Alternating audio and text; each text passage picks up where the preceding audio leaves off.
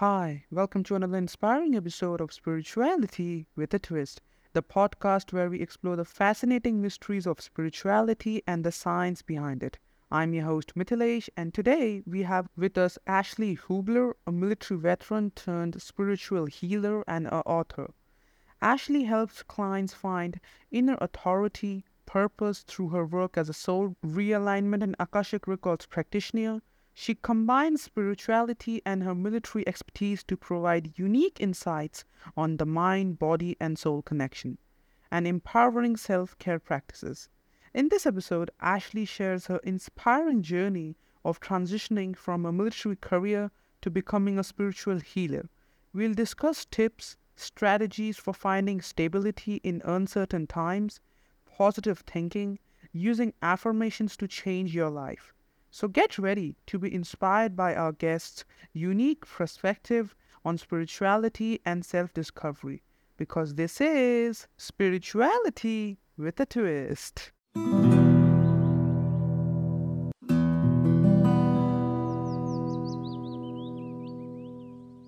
So, Ashley, first of all, welcome to the podcast. Hi, thank you. So, our listeners are already aware of your background and what you do. So, take us way back to your childhood. What were you like then? And tell us about that. So, way back when I was the black sheep of the family, I kind of just did my own thing and marched to the beat of my own drum. You could always find me out in nature, making some kind of mud potion with sticks and leaves and whatever else I could find. Uh, I was probably about 13 or 14 when I had my first real psychic awakening. That's when I really started to see visions and could see and sense energy a lot more. When I was a child, I could see spirits and I was very empathic, but it wasn't like what it was once I had that psychic awakening. And that's kind of what led me down this path in a way. So, you said that you were in army as we was reading into your background. Mhm. So you were there for a longer time. So how did your experience in army shape your approach to spirituality and the coaching that you do now? So my experience in the Army helped me really, one, hone my gifts for recognizing and predicting patterns. Um, because I was always able to naturally kind of see the different choice trajectories and where it would lead you if you made that certain choice or approached a problem in a certain way. And then I could see, the second or third order effects of that. So what would result from that solution if it would work out long term. So being in the Army, especially as an intelligence analyst, where my job was to predict the future, that really helped me get more experience in using my gift. The downside is being in the military is very similar to an academic profession. So you have to cite your sources. So even though I would just inherently know things and understand things, I always had to find things to back me up. Um, it also really helped me in my leadership and communication abilities too, because being such a rebel um, as a child, you can't necessarily say what you want to say when you're in the Army. That'll get you in a lot of trouble, as I very quickly found out. Um, so I really learned to know my audience and find ways to speak to them so that they could hear me and would actually take me seriously and listen. So with the army, you were also after the army you started doing Akashic records. That's Akashic records. So can you explain what is Akashic records and how you use them in your coaching practice? Absolutely. So I like to equate the Akashic Records to the Google machine, right? When you pull up Google, everybody can access it for the most part, right? As long as you have a connection. And what happens is a lot of times people will do these meditations or prayers, and it helps you pull up the homepage of Google, but we forget to ask questions. And when you're asking questions, you need to know, you have to have that frame of reference to know what you're looking for too. So everybody can access it. It's just access to the databases that you have that connect to Google. right? So I like to say that I go to the homepage of Google and I know the right questions and search terms to type in to find the information I need. Now, the Akashic Records databases would be each individual soul history for everything that has happened or could happen, as well as global history, global memory, and that of the smaller subsets, so cultures, nations. It is the universe's information database, really. Like a universal database, if I have to simplify it. But uh, when we think about Akashic record, it sounds like it has all the future on the past. But how is it possible when people say we have free will? So choice is kind of like, if I pick up a glass, it's up to me, right? So then how is this predictable by Akashic record? So please explain to us that. So the easiest way that I can explain it is imagine multiple versions of you, infinite versions of you, where each one of those versions gets to go out and explore that choice, right? And then over time, you decide that, yeah, that wasn't the right path to go down. That didn't work out the way I expected it. So you get to instead pop over to one of those other parallel experiences where you made a slightly different choice. And it allows you to really select the one that you resonate with the most, that gives you the most meaning, whether that's upholding a karmic pattern so that you can break that cycle, or it's the choice to actually break that cycle and do something completely different. So when I'm reading the future in the Akashic Records, I'm reading choice trajectories, so probability or possibility, right? And it all depends on each now moment and what your one intention is, and two, the level of action that you've put behind it. The way that I like to explain this is if you were to pull up like a PowerPoint or something, right? And you have a rectangle, say, and you go into the settings and you turn that transparency all the way down. So it's there. If you were to like right click and rubber band around it, you could see the outline, but you can't visually see it, right? So that's where it is in the Akashic Records, as it's there, but you can't really see it. You have to know where on the screen it is, right? And the more we think about it, the more we research it and start to kind of build an idea of it in our head, the more we start to slowly slide the opacity over to where it's more and more solid, right? So you get to about 20%, right? So you can see it. It's there, but it's see-through. Is it like the way you mention it, like the way you say it, is it like that means is it probable or is it accurate? What do you mean by that? Is it probable? Is it accurate? The prediction that you're doing for the future? It would be probable because our consciousness experiences multiple different timelines, and it's really up to our awareness as to what we tangibly experience in our reality. So you must have many clients during the phase that you've been working on as a coach. So can you share an example of a client you helped overcome old patterns and create a life that they enjoy through your coaching methods? Yeah, absolutely. I have a few that I've been working with for about 2.5 years, roughly. One of them, she just discontinued our work together because she's finally in a place where she feels comfortable and just kind of taking it by herself. Because that's always my goal, right? To give you the tools and resources so that you can take it. My goal is empowerment. And so she started out really being enmeshed with others, where she was, how would I describe it? As an empath, you tend to act like a sponge, right? And you just kind of absorb everybody's gunk. And over time, it makes a really gross sponge, right? Just imagine one of those sitting in the bottom of a sink for a while, right? So that's where she started out, really, where she's absorbing everybody else's gunk, trying to manage her environment. And this led to a lot of anxiety, as well as like control and micromanaging issues. And to the point where she is now, she has the ability to really hold her own energetic space so that she's able to observe, but not absorb it.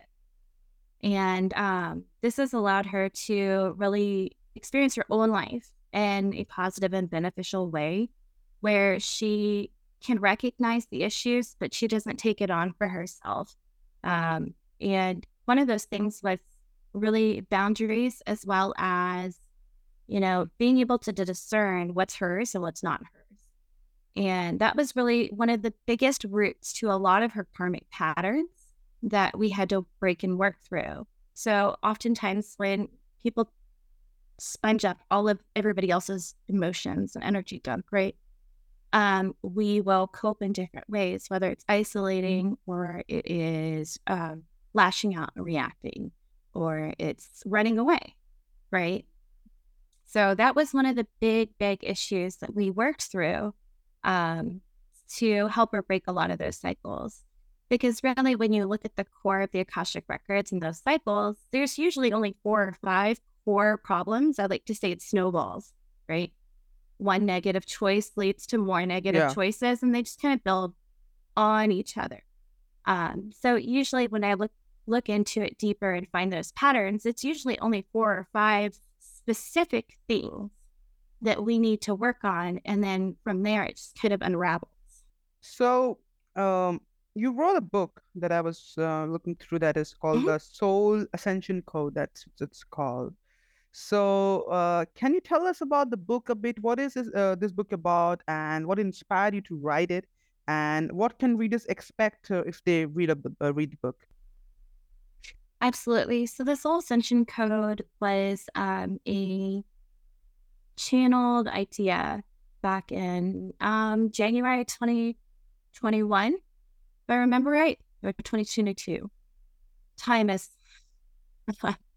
Anyways, so I was talking to my best friend and collaborative author about the ideas that were coming through, because I'm a very external process person. I'll have the ideas and concepts up here, but I don't have the way to give words to it. So she is my magic microphone, that is.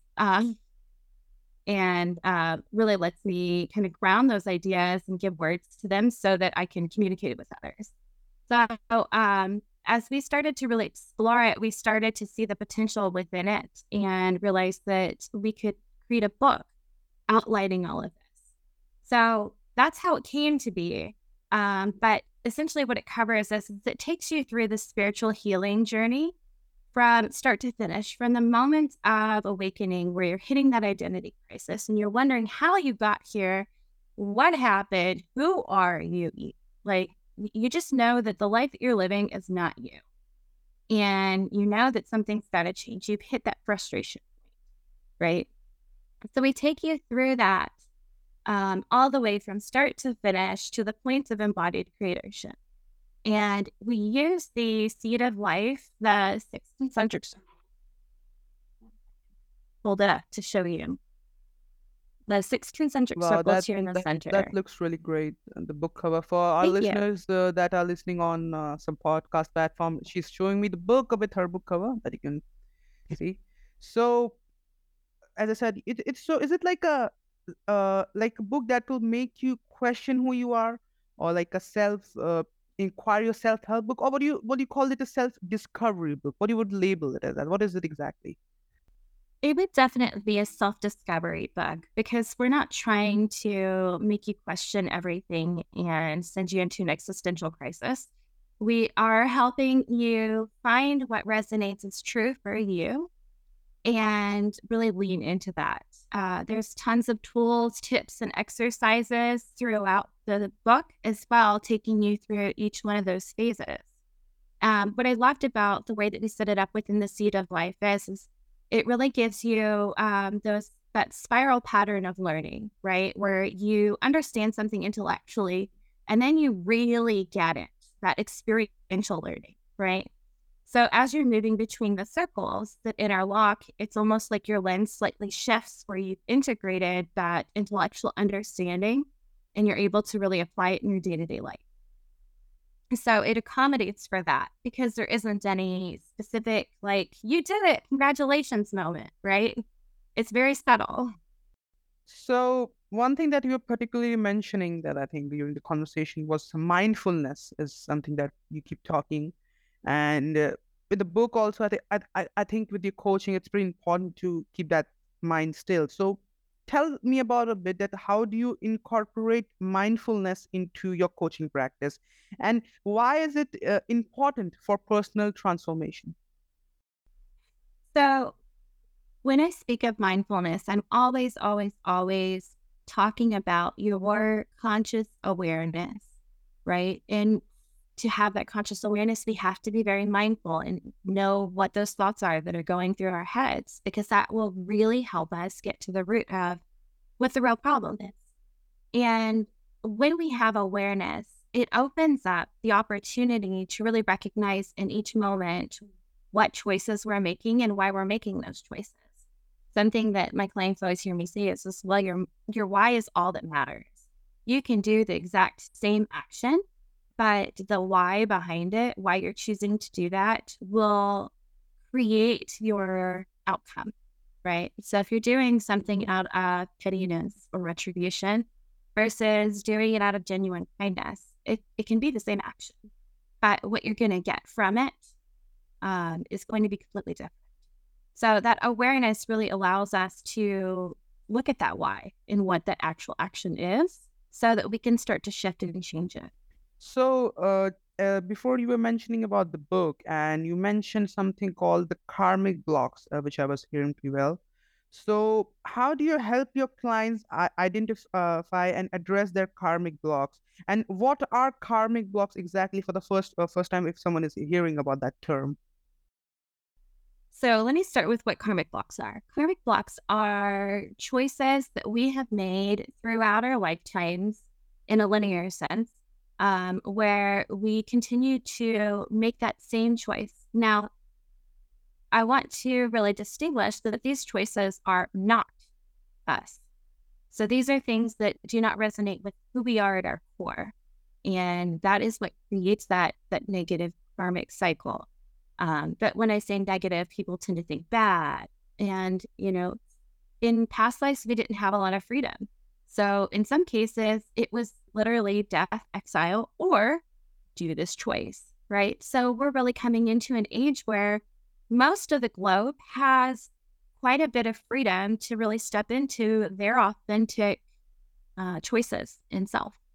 And so we're really leaning into that in this book, helping you look at what is you and what is not you. And we do that through helping you find those patterns and those cycles and really exploring what does not feel like you and how to shift that. So in coaching, I would do an Akashic Records reading and I would pull up all of the karmic blocks. So we shortcut 10 years of therapy and look at all of those choices and see what it is at the core that created those choices. And then from there, I will organize it and figure out what those root blocks are, those 4 or 5 that I mentioned earlier. And then I will develop a plan and work with the clients one-on-one to figure out how they're upholding that choice pattern. Because a lot of times we don't even know we're doing it. It's embedded in our unconscious. It's something that we learned as children, right? Because we're always born into a family or a life situation that resonates with our past choices and past lives, right? So if we have a karmic pattern of withdrawing or failing to speak our truth, we're going to be incarnated into a family that will, in one way or another, teach us to cope in that way, whether it's through modeling or it's through like the opposing dynamics, the victim perpetrator type of dynamic. So, when I asked you about the army, where you were then and how it shaped your coaching experience. So also because that that leadership kind of a skill there in the army, it kind of helps you to become that coaching experience that I asked. But when it comes to spirituality and the career path that you took after the army, how did your time in army impact your spiritual journey and career path that you took after that? Because that is something different than the experience in army that I referred to, but that was a leadership experience. This, how it affected your spiritual journey? Please tell us. So Over the course of my Army career, I had started out being still very spiritual. I remember I was in basic and they didn't have any kind of space for non-organized religions to practice. And if you didn't go to church, you had to get up and get out of your bunk and clean the bay while everybody else was in church. And of course, the rebel in me was furious. So I raised a huge complaint and ended up being able to receive my tarot cards and take a what we call a battle buddy, basically just another friend with me, and go sit under a tree while everybody else is at church, so that I had the opportunity to practice my spiritual practice while everybody else did. Um, and so I started out really, really spiritual, but then as life does, we tend to kind of get sucked into that and lose track of ourselves. So when I was in Hawaii, that was 2013 to 2015, we were so busy that I almost didn't have much time to really do anything spiritual. My default was introspection and self-reflection. So that was really probably the most that I did in a spiritual sense. Occasionally I would pull up my tarot cards, but yeah, I didn't really have the opportunities to do much because I had a newborn at the time and was working all the time. What about the career path? That did it affect you to choose this coaching career path specifically? Was it because of Army that I'm So I had always known that I was supposed to join the Army. Like it was one of those epiphany moments where the recruiters would not stop calling me, and I finally agreed to go in if they would just leave me alone. I didn't plan to join. I just planned to hear their pitch so they would leave me alone. And the moment I walked through the door, it was like this sudden, instantaneous light bulb moment where I just knew that that's what I was supposed to do for now, right? So let me caveat it with that. So fast forward to about 2018, I'm deployed in the Middle East, and I keep hearing this like internal whisper. It says you should get out.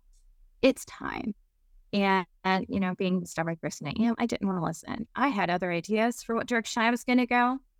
And then following that, there was a series of obstacles that the universe kept putting in my path. Essentially, and I would run through it like a raging bull and just burst through the walls and like, no, I'm going this way.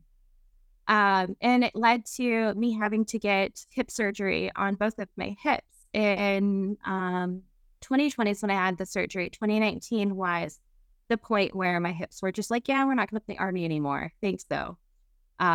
So right around that time that my hips decided to stop, that's when the Akashic Records popped into my awareness. And I just knew it was something that I needed to look into. So I had started to explore that. So as I was transitioning out of the Army, I was leaning heavier into my spirituality again and reconnecting with it and learning about the Akashic Records, doing different courses through Soul Realignment is who I went through, and kind of exploring that.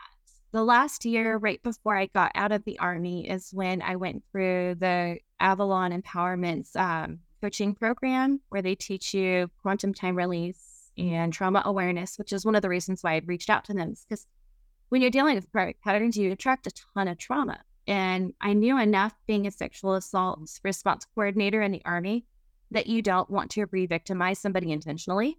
And you have to approach things very sensitively. So I actually went through Avalon because of their trauma training. So I finished that right after I finished getting out of the Army. So can you share an experience with a client that was particularly meaningful and transformative for both of you, not for just the client, but for you as a person too? So there isn't one specific client that I can really say was transformative for me specifically, because one of the beautiful things about the way I work is my role is advice that's always meant for you first. So when I find myself saying something 3 times in a short time span, then that means that the message is for me, right? And so in working with my clients and stuff, I would find myself saying the same thing to them. And then I would realize, oh, I need to look at that. That's something for me too. So it really helps me in working through the last bits of myself as I'm working with others, just because it's far easier to see somebody else clearly than it is to see yourself. That's why we always say, the world is your mirror.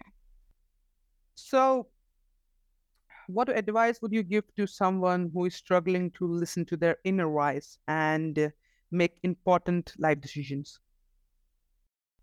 So if you're struggling to listen to your inner voice, then that means that at some point in your life, somebody taught you that you couldn't trust yourself. And that is simply not true. So just like I tell my 10-year-old, you can go ahead and take that idea and go throw it in trash because you don't need it. And it's not going to serve you. You are always going to be the one that knows what is best for you and what feels aligned and feels right for you. A lot of my clients, myself included, feel tingles, like chills through our body when something resonates as true for us. Otherwise, you can listen to your emotions because our emotions are an inner compass. You are never going to feel anger or resentment if something is aligned for you. So it really is, doing the things that light up your soul, that bring you happiness and joy, and paying attention to those emotions because they are emotion drivers. And look at what that motion it's trying to drive you to do. And when you use that emotional compass to guide you forward, that will be the fastest way to find your way back to your path instead of trying to walk others. So, back to the before question, that when you were talking about the army, that I was remembering that you said that you always felt a drawnness to the spiritual part of you, but that time you were just so into army, you didn't leave it. But later on, that when you felt this is getting, I had to just now leave this and go into spiritual path. It happens with many people. Like they feel they're drawn to the spiritual world, they are made for this, and they want to get into it, but they feel hesitant, or sometimes some kind of self doubt arises. So, what advice would you give to someone who is hesitant about pursuing a spiritual or alternate path, but feels extremely drawn to it? Like he wants to do it, but he's really hesitant to pursue it. I would say start small. A lot of people have this idea that their spiritual path has to be this all-encompassing, like doing thing, right? Like you know, eyes and create this huge circle of candles and you perform this huge ceremonial ritual, right? That's not true. It is really in those small day-to-day moments that you have the opportunity to integrate that spirituality, whether it is, pausing and listening to your body and listening to that voice within you saying, I want to go here or I want to go here. It's noticing what lights you up and what feels true for you. It is asking questions. One of the sayings that has been on repeat in my head the last year is asking you shall receive. So asking those questions and then being open for those responses to be brought forward to you.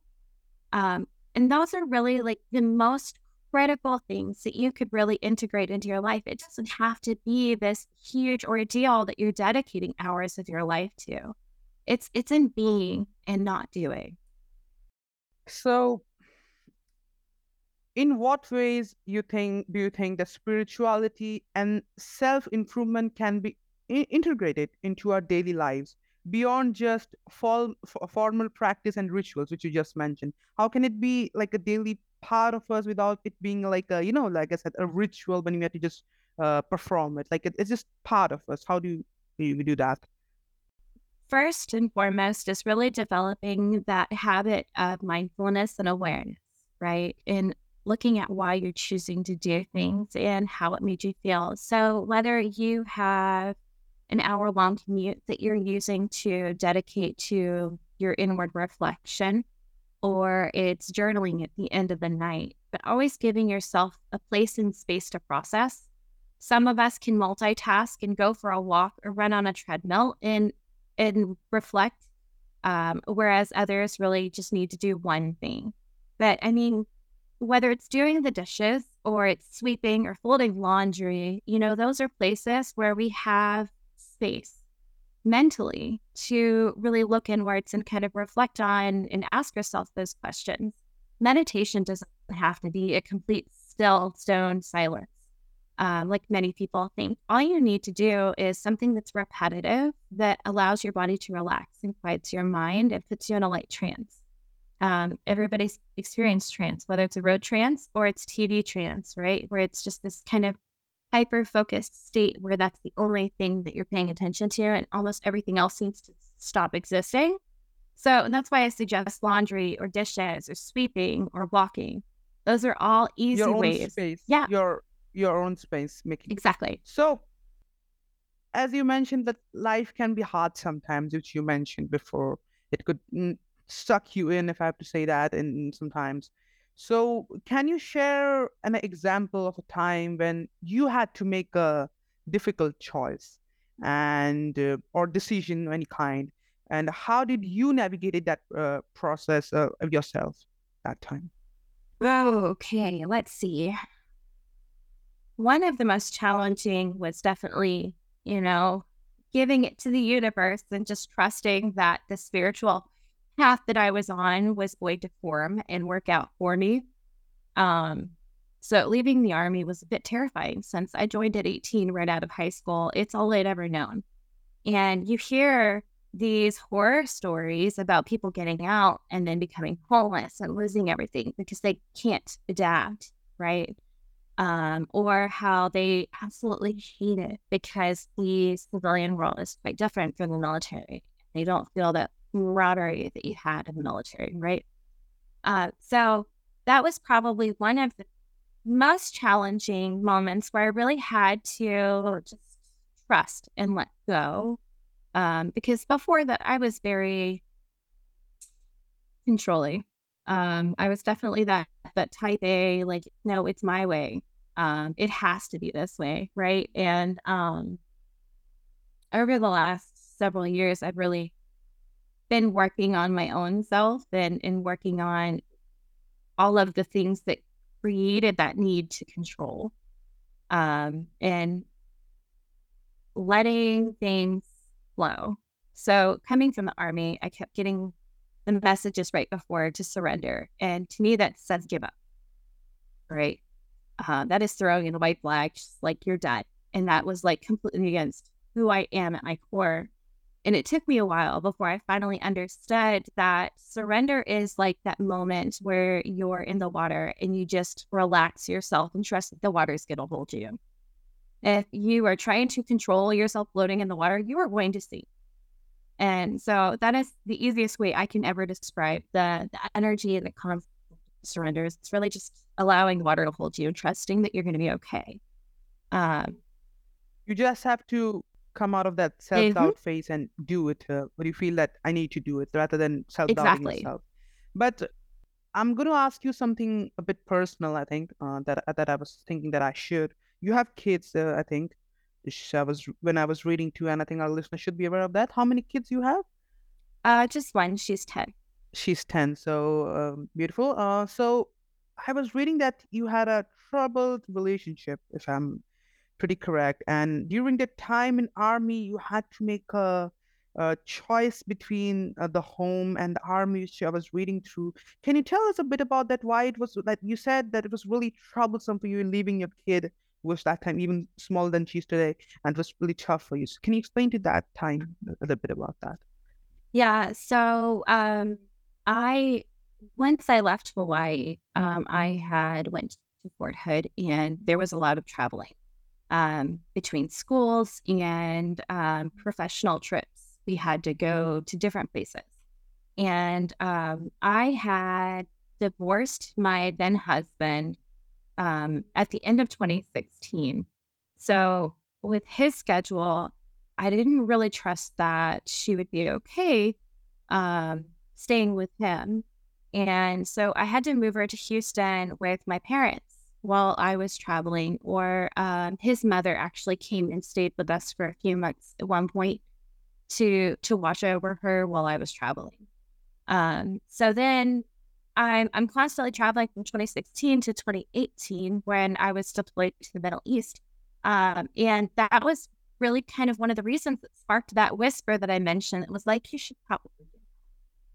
Because I had already been forced to move my daughter about 5 times in those 3 years. Wow. And I was gone more than I was home, and being the default parent, if you will, she didn't really have a lot of time with me. And towards the end of 2019, when I got back, she was really starting to act out, and a lot of like regression in her behavior because of that come and go that the Army had me do. So one of the challenges that I had faced that was trying to shove me out the door of the Army was they put me on drill sergeant orders, and I was going to go to school in January, and I had just gotten her back in August. So that's when she had started kindergarten and was acting out. I was like, I can't, in my right mind, move her back to Houston for this. Because in the Army, you have to have a family care plan, somebody to take care of your children. That's part of your contract. If it interferes with the mission, then you're forced to get out. So when I think about this situation which you mentioned, was the choice of leaving the Army more related to this personal kid thing that you had, or more to the spiritual journey? Because it's still a bit the dilemma when I think about both, because they both are pretty hard once you have this calling that I really want to get into it, but then there's the kid factor too. So you think that if you didn't have the kid factor with you, you would have stayed in Army? This is a question that I think I'm getting in my mind. No, I would not have. Like I said, when I joined, I knew it was only temporary. I knew it wasn't going to be a career. And I always felt that in my core. I didn't know when it was going to be, but I knew that when the time came, I would be directed elsewhere. And that was really one of the things that had kind of pushed me towards getting out. But again, me being stubborn, I was like, no, I can make this work. I had actually had to go through an administrative separation board because of those orders to drill sergeants. And initially I was just going to take it. And I was going to get out and go on. But I had a lot of my senior leaders coming up to me and saying, you need to stay in. We need leaders like you. And they were encouraging me to just try to fight it. So I was like, okay, well, we'll see. It works out if it does. It works out if it doesn't. We'll find out. So I did. I did go to the administrative separation board, and I fought my case, and I won. But I won to the point where I couldn't get promoted. I couldn't get any kind of awards or recognition. I was basically on a suspension for a year, which would end up messing up the rest of my career's progress because the Army had adopted the policy up or out. And so if I didn't get promoted, then eventually I was going to get pushed out. Right. So I feel during that time, the Army, the spiritual calling, the kid, was it too hard for you, isn't it? Like during that time, how did you handle yourself? Because I think every day must be like if I have to say, if you go to gym, your hand seems a bit like that's like a 20-kilogram hammer put into your head every day. Someone is hitting you like that. And when I say that, like every day is a burden, isn't that? It feels to feel that so many, like if I have a kid at home, then there's no husband with me to support me. Because if you had a husband at home, like, okay, someone is there to take care of her. Like, but all the time you always have this worry of your kid, then your career, then there's no certainty that what's going to happen. How did you take care of yourself? How did you like stay strong that time? So one of the things that I need to point out is, stress and difficulty is very relative. So being in the Army, you were always put in high stress, high challenging aspects. Yeah. So whereas everybody else's threshold is, like a small handful, right? My threshold was like an arm's length Uh, because I was so used to operating in extremely high stress. And I have to yeah. remind myself that too, because even now, my stress meter is way off. And people are like, you've got a lot going on, you might want to wait before you take on something else. And I'm like, oh, I'm fine. This is easy. What do you need? I don't feel stressed.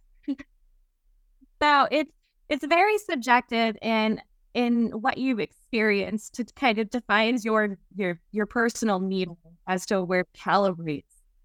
Um, so I mean, yes, it was absolutely frustrating and challenging. But I've always been one to push through. I don't know if that's my stubbornness or my rebellious nature or what, but I just persevere, keep going, on to the next wall to crash through. So, can you share an example of a client whose transformation or growth surprised you the most? That, wow, that was like you were not expecting this much growth from a client, or like, but it became really surprising for you as well. You were doing the coaching. Sure. Okay. So I'm gonna have to be very generic just because all of my clients are very confidential and I don't want to Yeah, be no, I mean, yeah, no, singling anybody out. yeah. But I did have a client and I had done only the Akashic Records reading and I just kind of left it there. I hadn't fully started coaching. It was more like this monthly thing where I'm kind of talking about the spiritual sides and not necessarily the coaching aspects, right? Like a monthly check-in at that point in my business. So she didn't work with me any kind of extended place, but I gave her the full Akashic Records reading. So bringing her that awareness, right? And when I checked in with her, say a year and a half later, um, you know, it had really forced her to look at things in a different way. And she was starting to recognize those patterns. And then as soon as she could have that awareness and recognize these patterns, she started changing and shifting them and really kind of stepping into who she was at her core versus trying to please other people and, do what was expected of her and all of that. So that was probably a very surprising transformation and an attestation to the power of awareness alone, right? Because it might take a little bit longer and it might be a little harder, but just simply that awareness itself is a huge gift. So, when you're getting triggered in your day-to-day life, it taking time to explore that, to have that awareness over what that trigger is, that alone can be a huge opportunity for transformation. So, what message or words of encouragement would you offer to someone who is at a crossroad or feeling uncertain about their path forward? So, I apologize. I speak in a lot of metaphors, so you'll have to bear with me. But remember that when you're driving at night, if you're not used to having those headlights on to guide you forward, and somebody approaches you in the opposite direction with their high beams on, I'm talking like that 1 million megapixel or megawatt high beams, the ones that Yeah, blind yeah. you. It's going to be painful, and you're going to pull back initially when that happens. But after a second, your eyes are going to adjust and you'll actually be able to see the road illuminated in front of you. So even though you're kind of sitting in that void space where you can't really see your path forward, you're going to encounter people that trigger you or provide some light to help bring clarity to you. And it might be uncomfortable the first moment that you experience it, but just sit with it and give it a second, because when you allow that to process, it will kind of illuminate the path in front of you.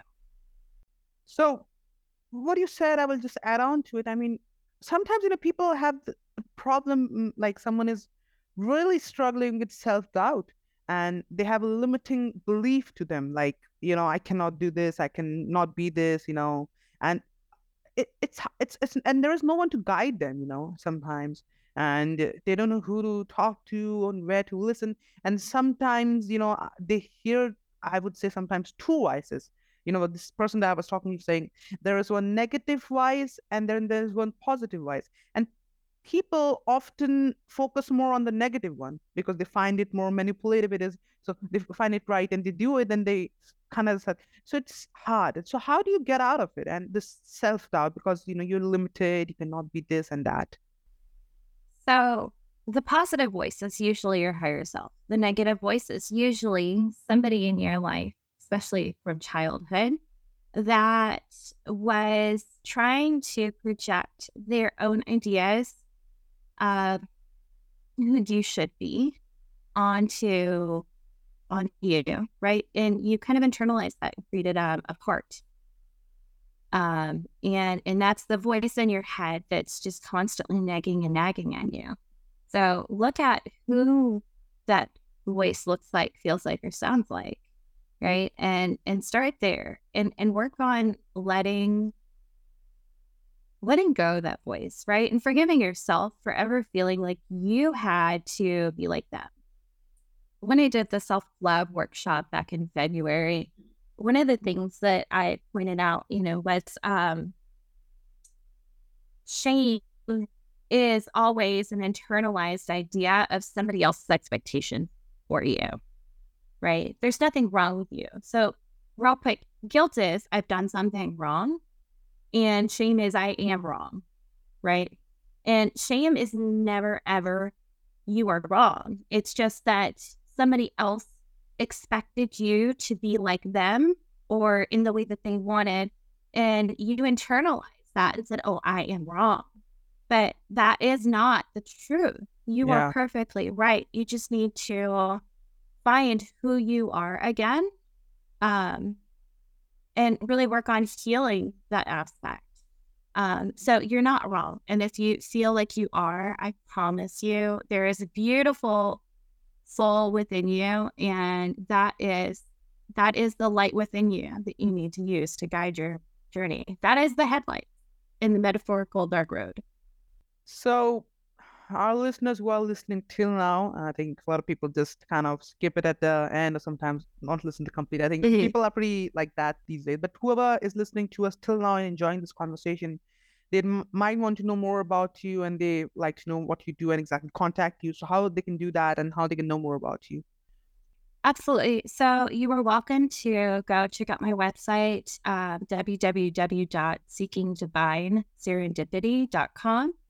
I'm going to drop that in the description, I guess. Perfect. You can also find me on Facebook, TikTok, and Instagram, where I post weekly energy updates to kind of help guide you on what's going on in the collective and how to transform and flip it into an opportunity instead of a negative experience, I guess I would say. And I post guidance as well. And then every new moon, I host a community circle.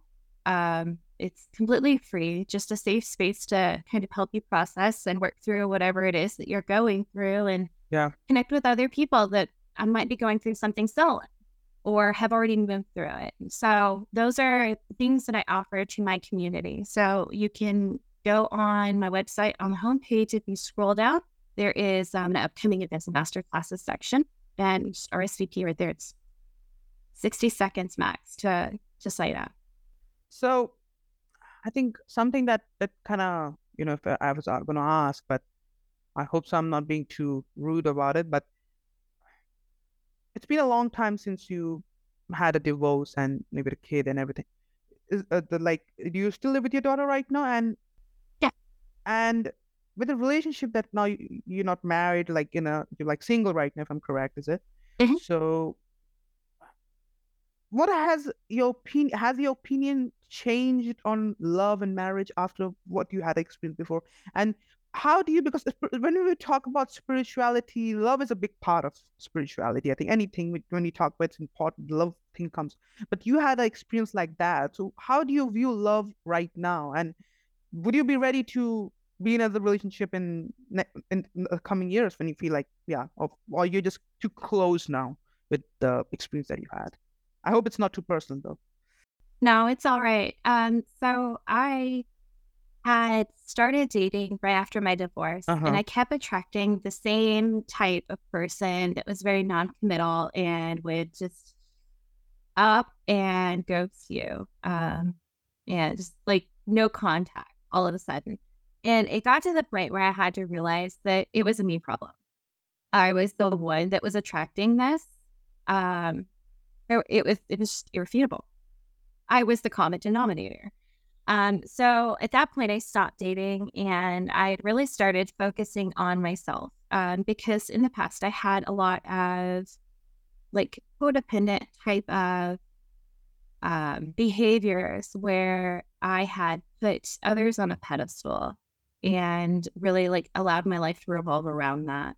Or I've always been gifted at seeing the best in people, and like the absolute potential, and people love when you believe in them, but sometimes they can't own that. And I had to learn to see the potential and recognize the potential while still honoring who they are choosing to be in each moment and what those choices are. So there was a lot of little things that I really had to work through. And I kind of tested the waters and re-entered the dating pool here and there, seeing what I was attracting and what I was putting up with, what I was tolerating. Because we tend to go, it's so subtle that you can't really pinpoint it, but we do. We tend to focus on certain people that we feel like we would be good enough for, right? So I had to do a lot of work on myself to answer that part of but the more that I worked on myself and healed those aspects within myself, the more I started to love and accept myself. And it's funny is there's actually scientific research done is the more you love somebody, the more that you look at them in a positive light, the more physically attractive they appear to you, right? So what I noticed is the more that I loved myself and the more that I accepted myself, the more physically attracted everybody else in the world became, right? Because like in the past, I would like look at somebody and you're like, oh, good, you poor soul, right? And it was really just aspects of myself that I was recognizing in them that I didn't like. So the more that I loved and accepted myself, the more I'm looking outwards and I'm like, oh, I love that so much about you, It's like that when you're not happy yourself, how can you make someone else happy? It's just that. And once you are happy yourself, you can make everyone happy and everything seems beautiful to you because you're happy yourself. But if you're depressed, the whole world looks depressed. Like you see the whole world as depressed as well. Everything looks really poor. That's really... Exactly. So when it comes to relationships now, I'm really kind of exploring how to be my authentic, independent self and work in a partnership with somebody else and what that would look like. Because I've never seen it. I've never had a role model to me. What I see often is people in relationships will almost play energetic tug of war, but they're playing compromising games, right? So they're not actually really moving forward. They might take a couple steps as they're tugging themselves vertically. But I want somebody to walk in tandem right alongside me, right? And move forward on our own paths, but with that companionship. So I've been really kind of watching different relationship dynamics and looking at, what I appreciate and what I don't necessarily resonate with. And trying to figure out what that would look like. Because when it comes to entering into a relationship with another partner, you need to communicate your expectations. You need to communicate your needs and communicate your boundaries. Exactly. Because people are always going to develop their own expectations of you based off of their past experiences, unless you are the one to set those expectations, set that bar, right? Yeah. So I've kind of been outlining what it is that I want it to look like and what roles I'm willing to play by, because I don't want to play compromising games. I will accommodate, if it's aligned for both of us, or if it's not something that doesn't agree with them or doesn't agree with me, by all means, go do your own thing, you know? But what does that look like? So I think it's more of what I think it's being yourself.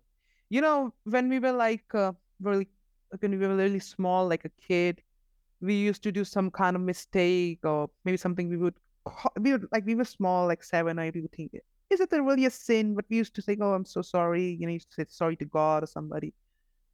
As we got older, you know, we did something really horrible when you're like teenager or something. Yes, 18, 19, or even 20. We did something. Now we go to church.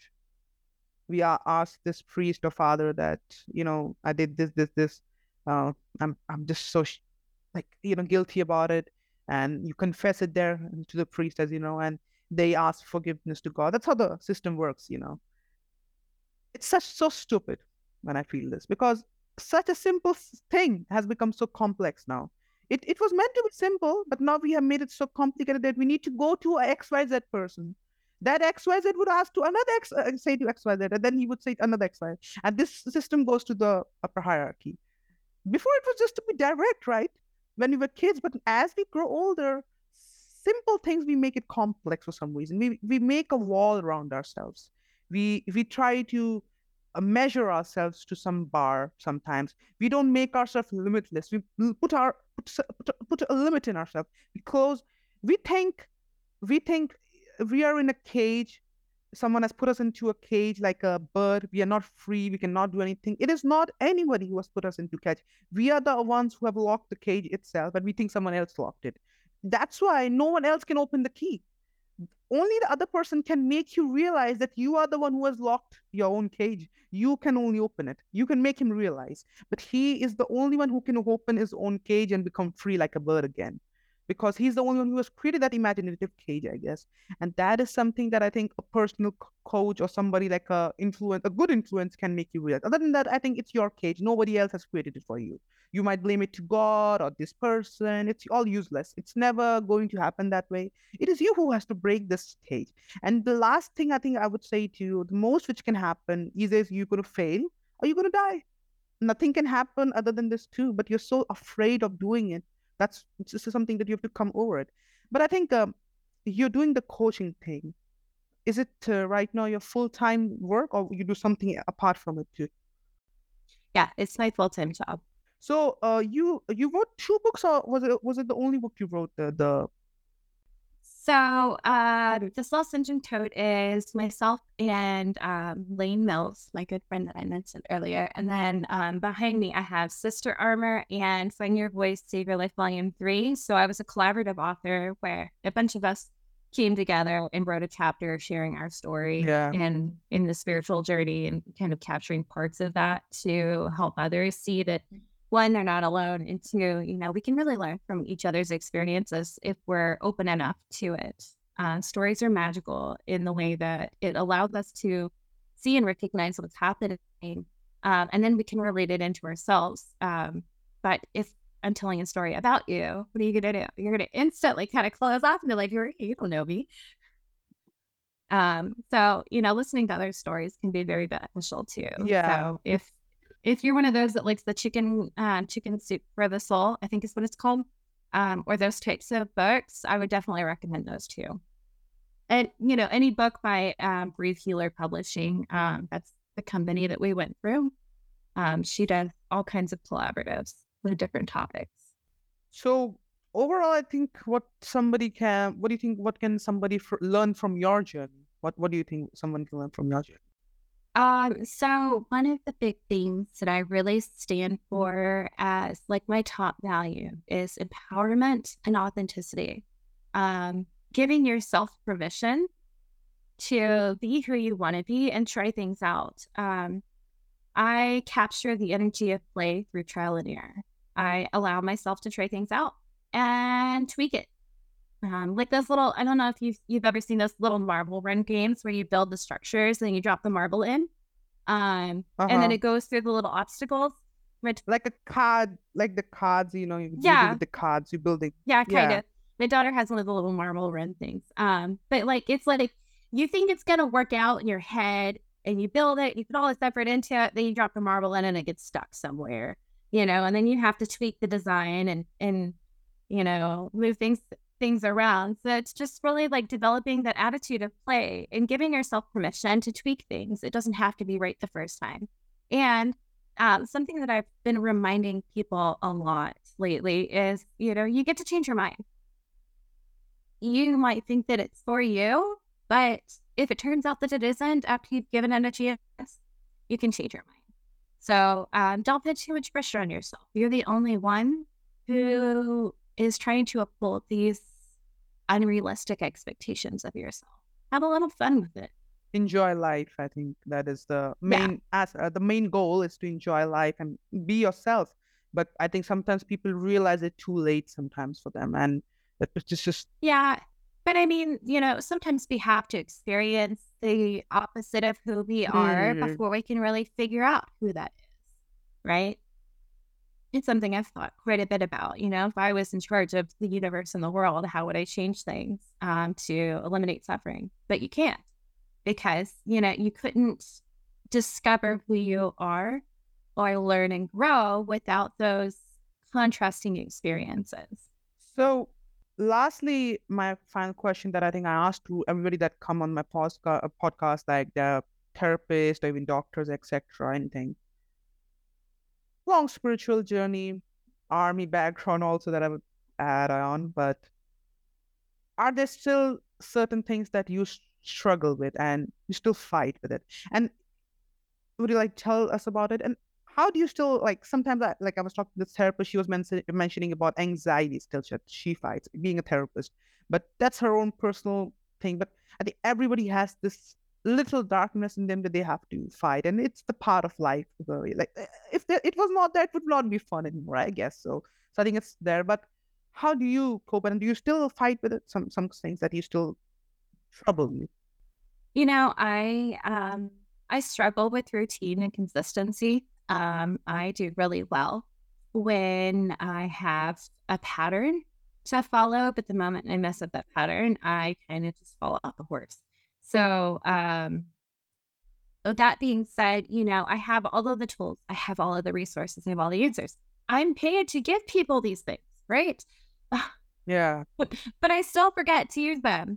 Life gets in the way. And for myself, which is why I have that rule of 3 times, I say it 3 times and I need to look at it. But life will get in the way and you kind of get sucked into this time vortex where it doesn't exist while you're still doing things to just kind of upkeep and maintain. And then all of a sudden it spits you out and you're like, it's April? How did that happen? And so I still have to remind myself regularly to, ground and to take time for my own reflection and to explore my triggers and pay attention to those little things that come up and the emotions that are around it and stuff. So I forget to use my tools too. Gifts, that's it. Yeah. Yeah. Yeah. And I remind my clients all the time, perfection is progress. That's all you need. You just keep practicing and eventually it will become an unconscious thing that automatically happens. Like every morning I wake up and I don't have to think about it. I walk straight to my coffee maker and I make coffee. It's embedded into you now. It's exactly. Like it's not something that you like. I was talking to this a therapist, like she said, I don't need to remind myself to do meditation. It's just now like embedded, like it's like just like when I wake up in the morning, I drink water. It's just that basic for me. It's just instinct now that I have to. If I don't do it, I feel weird. Like, why didn't I do it? It's like not part of it. That's how embeddedness you have to build, an awareness that you mentioned, the mindfulness that I need to do this thing consistently. That's the law of attraction. What I feel sometimes you need to be consistent with it, to get it to somewhere. Yeah, and I mean, even if you're consistent for 2 days and then you miss a day and then you're consistent for another 3 days, the best progress. So don't get down on yourself or discount the progress that you have made just because you missed a day or a week. Just keep going, pick up where you left off and just keep moving forward. In NLP, they teach us the learning model, which is the unconscious incompetence. I don't know what I don't know. And then you move into unconscious competence. I do know, what I don't know. And then from there, you have that choice to start exploring and learning and practicing. And when you start to do that, you commit to conscious incompetence, where you have to think about it consciously to do it. And with enough attention to it, you move into that unconscious incompetence where it has become part of you. Yeah.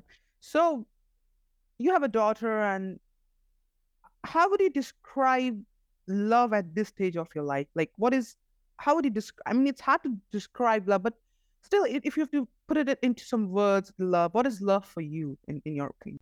Love for me is really this ability to recognize, respect, and accept each person for who they are and where they are in their journey. I don't cast any kind of judgments onto others on who I think they need to be or how they should do anything. I just accept that they're on their own journey and their own path. And if they want some support and guidance to shift things, they can ask, but I'm not going to, push my opinions onto Yeah, others. And force that, them. yeah. And that really allows me to, embrace that unity consciousness that we hear a lot about, right? Because you recognize that we are cut from the same spot. We all have that spark of God within us, you know? And judgments are always our own personal preferences, right?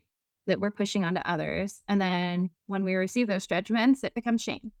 So being able to just really honor and appreciate each individual as I encounter them, to me, is that unconditional love,